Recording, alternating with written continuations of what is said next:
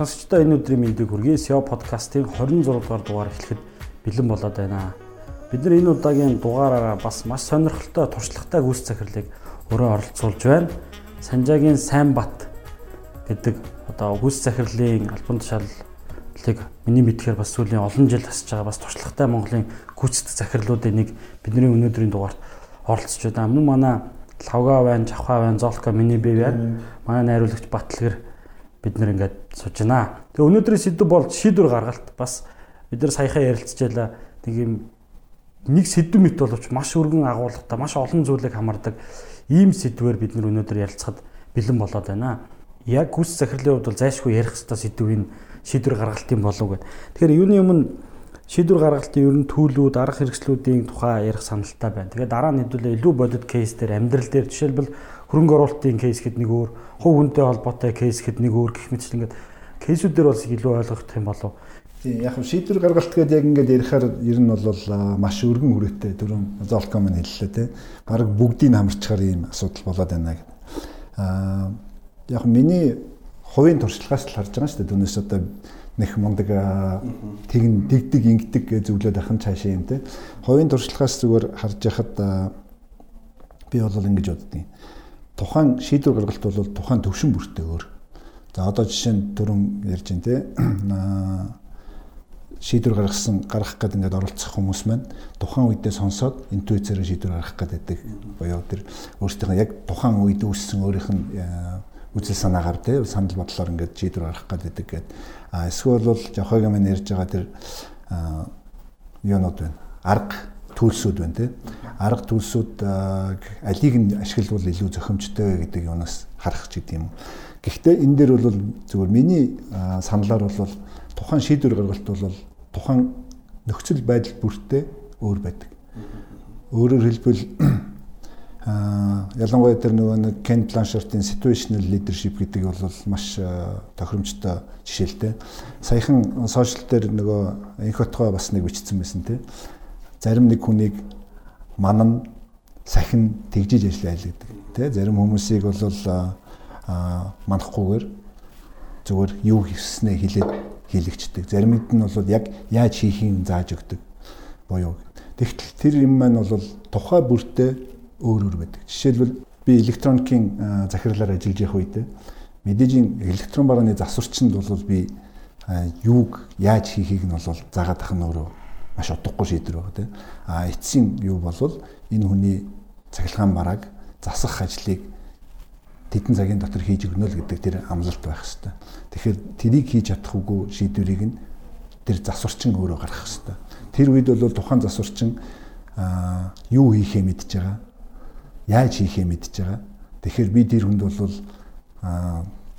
эцсийн зорилгыг нь тодорхойлж өгөхөөс биш тэдэн цагийн дотор энэ үний юуг засч өгч чадах нь үгүй юу гэдэг юуг нь тодорхойлж өгөхөөс биш тухайн процессыг бол ингээд манаад ингээд ах ямар ч шаардлагагүй ажилтай.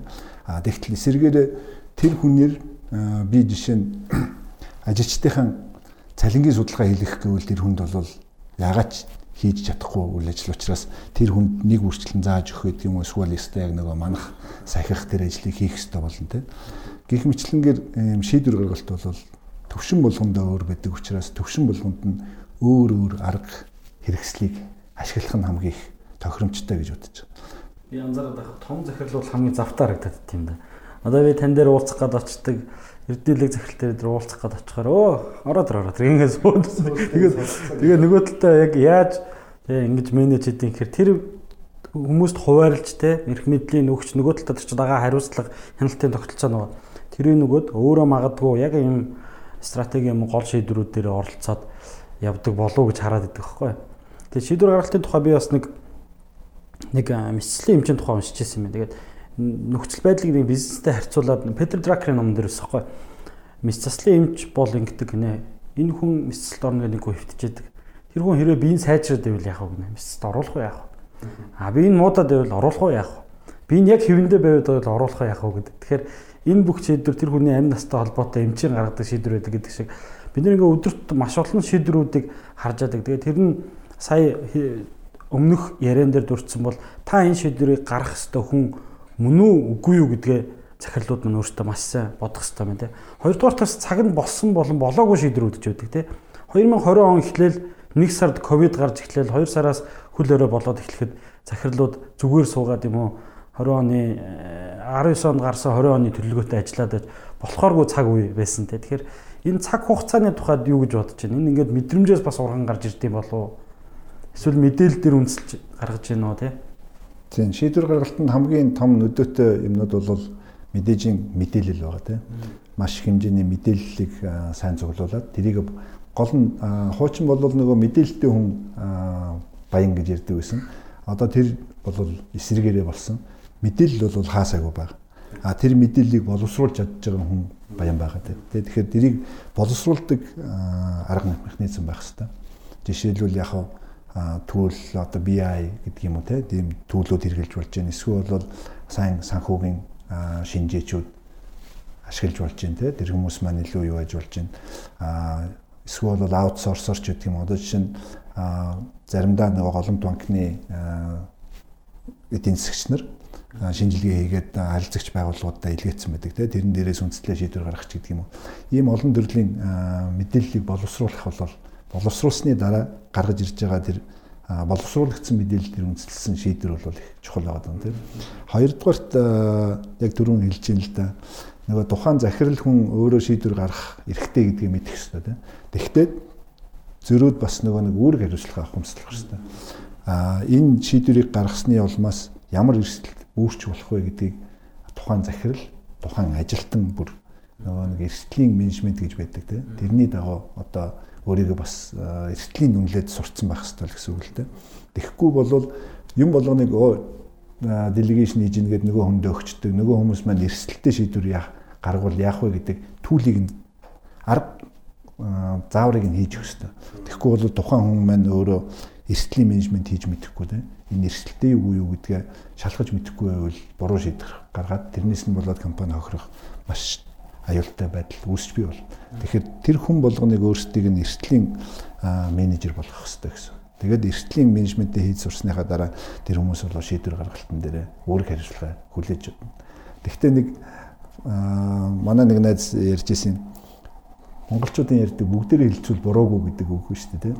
Яг биднээс бол олон жил миний хувьд бол олон жил бүгдээрээ хилцсэн учраас зөв шийдвэр гаргаж байна гэж хардаг байсан. Тэгсэн чинь манай дээр найз хэлж байгаагаар бол бүгдээрээ хилцсэн учраас бурууг нь хэд өгөх юм бэ гэдэг талаас нь харсан байгаа юм л да.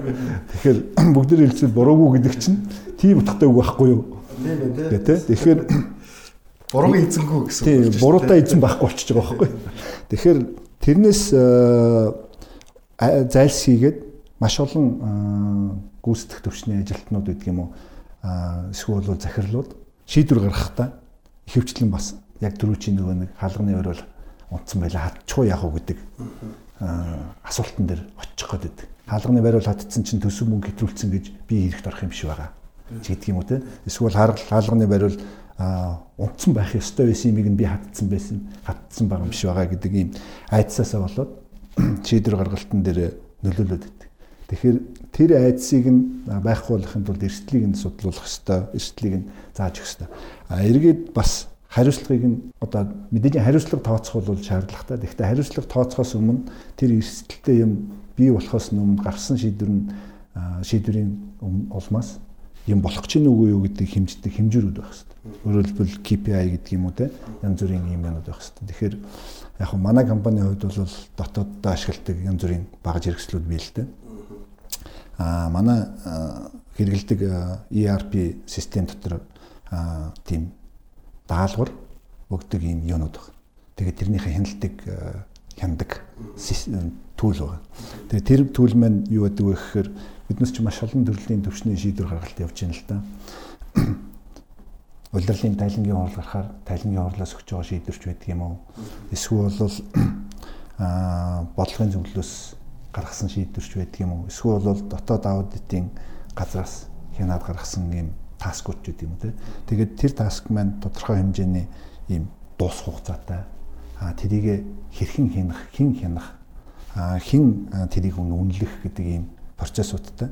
Тэгээд тэр процессуудаа бүгдэнд нь сайн ойлгуулад өгөхөр за би энэ даалгаврыг ингэж хийх ёстой байна, ингэж тайлбарлах ёстой байна, тэр хүн хянах ёстой байна. дундын явцыг нь мэдээж хянаж байгаа хүн маань би ингэж хянах ёстой юм байна. Ийм KPI-ээр үнэлэх ёстой юм байна гэдгийг тодорхойлох ёстой. Тэгсний үндсэн дээр нөгөө дунд нь явж байгаа шийдвэр маань буруу байна уу, зөв байна уу? Энэ гаргасан шийдвэрээ өөрчлөх үү яах вэ гэдэг юмнууд бол дунд нь их гардаг. Тэгэхээр тэрнийг хянахад бол тийм түүлс бол түрүүний Жавхлагийн хэлдгээр те янз бүрийн төлөвлөлүүд бол ашиглах нь маш зөв юм бэл. За сүүлийн асуулт нь ийм асуулт байна. Шийдвэр гаргах чухал зүйлүүдийн нэгэ олон талын эрх ашиг зөрчигдсөн тохиолдол гарч байсан уу? Эзэдийн эрх ашиг, ажилтнуудын эрх ашиг зөрчигдсөн тохиолдол хэрэг гардаг вэ? Энэ тохиолдол яаж шийдсэн бэ? Одоо энэ яг нөгөө яг жоохон муугаар хэлэхэд Сёгийн чинь хадны дунд авчуулагдсан гэдэг байхгүй. Тэгээд ажилтнууд, хэрэглэгчид, хувьцаа эзэмшигчид бүр нөгөө талдаа ингээд нийгмийн өмнө ч гэсэндээ хариуцлага хүлээдэг юм шиг байна тий. Холбоос болж байгаа нөхөр шүү дээ. Тэгэхээр хин нэг аль нэг талын эрх ашиг зөрчилдсөн бол тохиолдол юу байсан бэ? Жишээгээр гэдэг чинь манай хоёр бас жишээ юмнууд байвал хуваалцуу сонирхолтой байж магадгүй. Яг нь миний хувьд бол аль нэг талын эрх ашиг зөрчигдсөн гэхээсээ илүү нөгөө түрүүний хэлсэнчлэн бүгдэд таалагддаг зүйл гэж байхгүй учраас аль болох балансыг нь барих хэрэгтэй. Өөрөөр хэлбэл хувьцаа эзэмшигчид маань тодорхой хүлээлттэй байгаа тийм хөрөнгийн өгөөжийн хүлээлттэй байгаа. Ажилтнууд бол тодорхой хэмжээний сэтгэл хангамжийн хүлээлттэй байгаа. Харилцагч үйлчлүүлэгч нар бол чанарын хүлээлттэй байгаа. Тэгэхээр энэ гурван зүйлийг бол мэдээж барих ёстой, энэ балансыг нь барих ёстой шийдвэрүүд гаргах гэж хичээх ёстой. Мэдээж бүгдээрнгийн зөрчсөн тохиолдол бол энэ бол өөрөө катастроф тийм. Гэхдээ энэ бол байж болдог тохиолдол. За жишээлбэл хамгийн ойрхны жишээ яа тийм улсын ихтлгүүр ууган худалдааны байгууллага шатсан асуудал. Тэнд хувьцаа эзэмшигч тохирсон, худалдан авагч нар тохирч байгаа, нийгэм тохирсон, ажилтнууд тохирсон, манай харилцагч түншүүд бүгд тохирсон тийм. Тэгэхдээ энэ мэдээжийн тохиолдол бол тухайн гал буюу хүний одоо давагч хүчин зүйл байсан. Дээрээс нь тэрийг үүсгэн бий болгосон хүний хүчин зүйл байсан тийм. Тэгэхээр энэ тохиолдолд гаргах шийдвэрүүдийг бол аль болох нөгөө эн чинь бүгдэрнгийнх нь эрх ашиг зөрчигдсөн шүү дээ. Тэгэхээр буцаагаад бүгдэрнгийнх нь эрх ашигыг аль болох хурдан хугацаанд тохирлыг байхгүй болгох, эрсдлийг нь бууруулах гэдэг юм уу. Эсвэл бол буцаагаад тэр хүмүүсийн сэтгэл хангамжийг бий болгох тал дээр л шийдвэр гаргах хэрэгтэй. Тэр шийдвэрээ гаргахын тулд мэдээж олон төрлийн мэдээллийг бол цуглуулад дээрээс нь нөөц боломж ашиглах хэрэгтэй тийм. Ялангуяа за буцаагаад маш хурдан сэргээн босхыг гэхэд биднээс ямар санхүүгийн боломж байна. Эсвэл хүн хүчний боломж байна уу? Жишээ нь бол одоо таамаглагдаагүй хүчин зүйлүүд бий болж штэ. Яг гэвэл ковид дотроо алдаад бүх барилгын ажил зогсчихж байгаа тийм. Тэгэхээр хүмүүс товлсон хугацаанаас бол хойшилж байгаа асуудлууд байна гэх мэтлэн. Ийм олон асуудлууд байгаа учраас тэднээсийн тэр шийдвэр гаргахдаа мэдээж олон мэдээлэлээ цуглуулж агаад балансыг барьсан шийдвэрээ гаргах нь чухал байдаг. Түүнээс яг бүгднгийнх нь юу яасан тохиолдол бол их зөвхөн л дөө зөрчигдсөн тохиолдол их зөвхөн л дөө саяны шиг тийм. Түүнээс аль нэгийнх нь тохиолдол бол мэдээж зөрчигч дараа тодорхой хэмжээгээр зөрчигч дараа гэсэн. Би зүгээр яг саяны тохиолдол төр жоохон инээд төрсөн юу гэхээр жишээлбэл даатгуулсан бол тэр даатгал нь номин даатгал байсан баг тий. Тэгээ номин даатгал нөхөн төлбөр нөгөө газруудаа өгөөд тэр нь дахиад нөгөө хувьцаа эзэмшигчтэй юу гэдэг охин компани байгаа байсан тий. Тэгэхээр өөрөө нууц биш бол яаж тэр зохицуулсан бэ? Тэр хүмүүсийн нөхөн төлбөрийг төлөөд тий хувьцаа эзэмшигчдэд мэдээж юм хэмжээний эрсдэл гаргасныг тооцсон уу? Даатгал байсан уу? За нөгөө биднес нөгөө ярилцлагынхаа нэлээд дээгүүр ихэнд дурдж исэн эрсдлийн тухай асуудал байгаа тийм.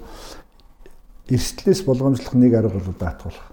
За тэгэхээр улсын ихтлгүүр дотор байсан нөгөө түрээслэгч байгууллагууд гэдэг юм уу тийм. Тэр бүхэн байгууллагууд маань гэрээгээр хүлээсэн өргөнд даатгалтай байх хэрэгтэй.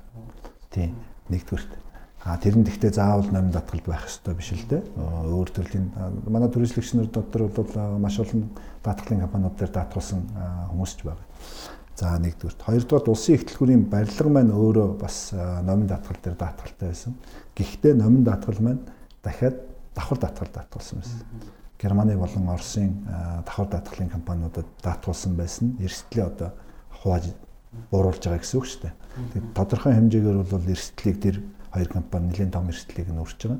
Гэхдээ тэр хоёр компани бол дэлхийн хэмжээнд үйл ажиллагаа явуулдаг учраас бас үйл ажиллагаанд нөлөөлөх харьцангуй бага юм билээ л дээ. Манай кейс дээр бол хэрвээ номин даатгал дангаараа хэрвээ даатгсан байсан бол даатгалын нөхөн олгорын сан эдгээр нь бол ер нь хөлцөхгүй байх асуудал байгаа. Тэгэхээр тэрнээс хамгаалаад давхар даатгалтай байсан. Тэр маань ч гэсэн тэр номин даатгалын өөрийг нь буцаагаад эрсдлээс хамгаалчихж байгаа. Улсын ихтлгүүр хувьцаат компаниуд байшингаа даатгуулсан байсан. Тэр нь бас эрсдлээс хамгаалчихж байгаа. Гэх мэтлэн ингээд давхар юу яаж байгаа. Эрсдлийн менежментийн дагуулах гэсэн юм шүү. Би тэгээд нэг бизнесийн тавар байдаг хөөхгүй. Нэг компани шилэн байшин барьжуулахдаа бүх шилээ нэг компаниас авсан байд. Тэгээ маш хүчтэй мөндөр ороод тэгсэн чинь бүх цонх нь хагарчдаг байхгүй.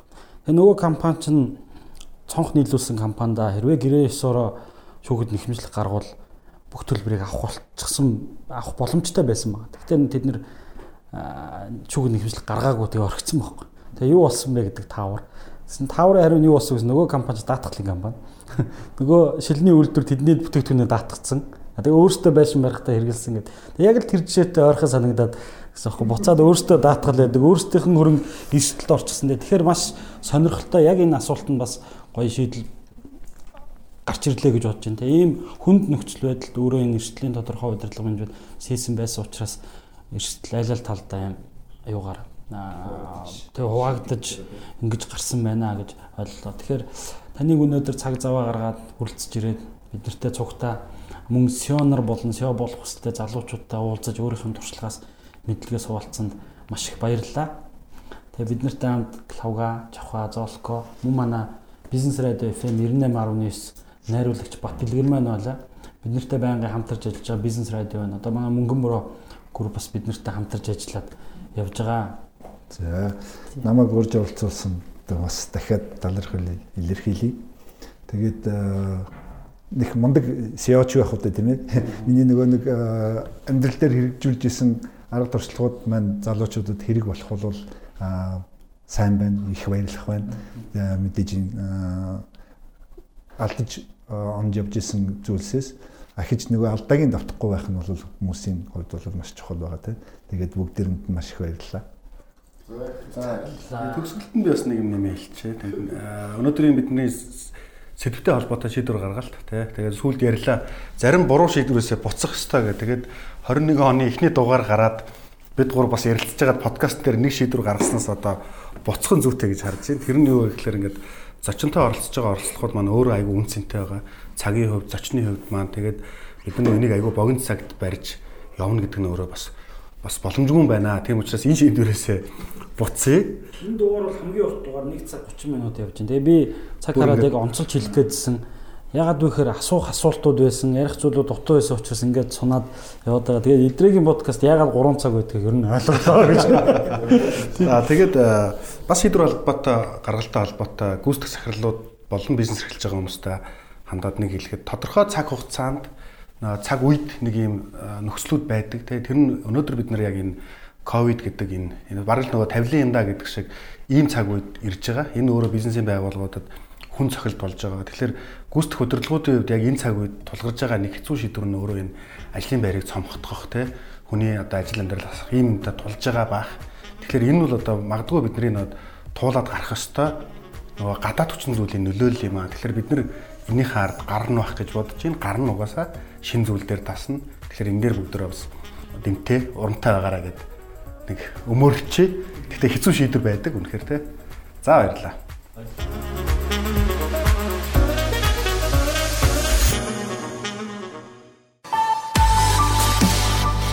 21-р зууны гүйцэтгэх удирдлага ямар ур чадруудтай байх ёстой вэ? SEO хүний мэдэх ёстой олон зүйлсийг SEO подкастаас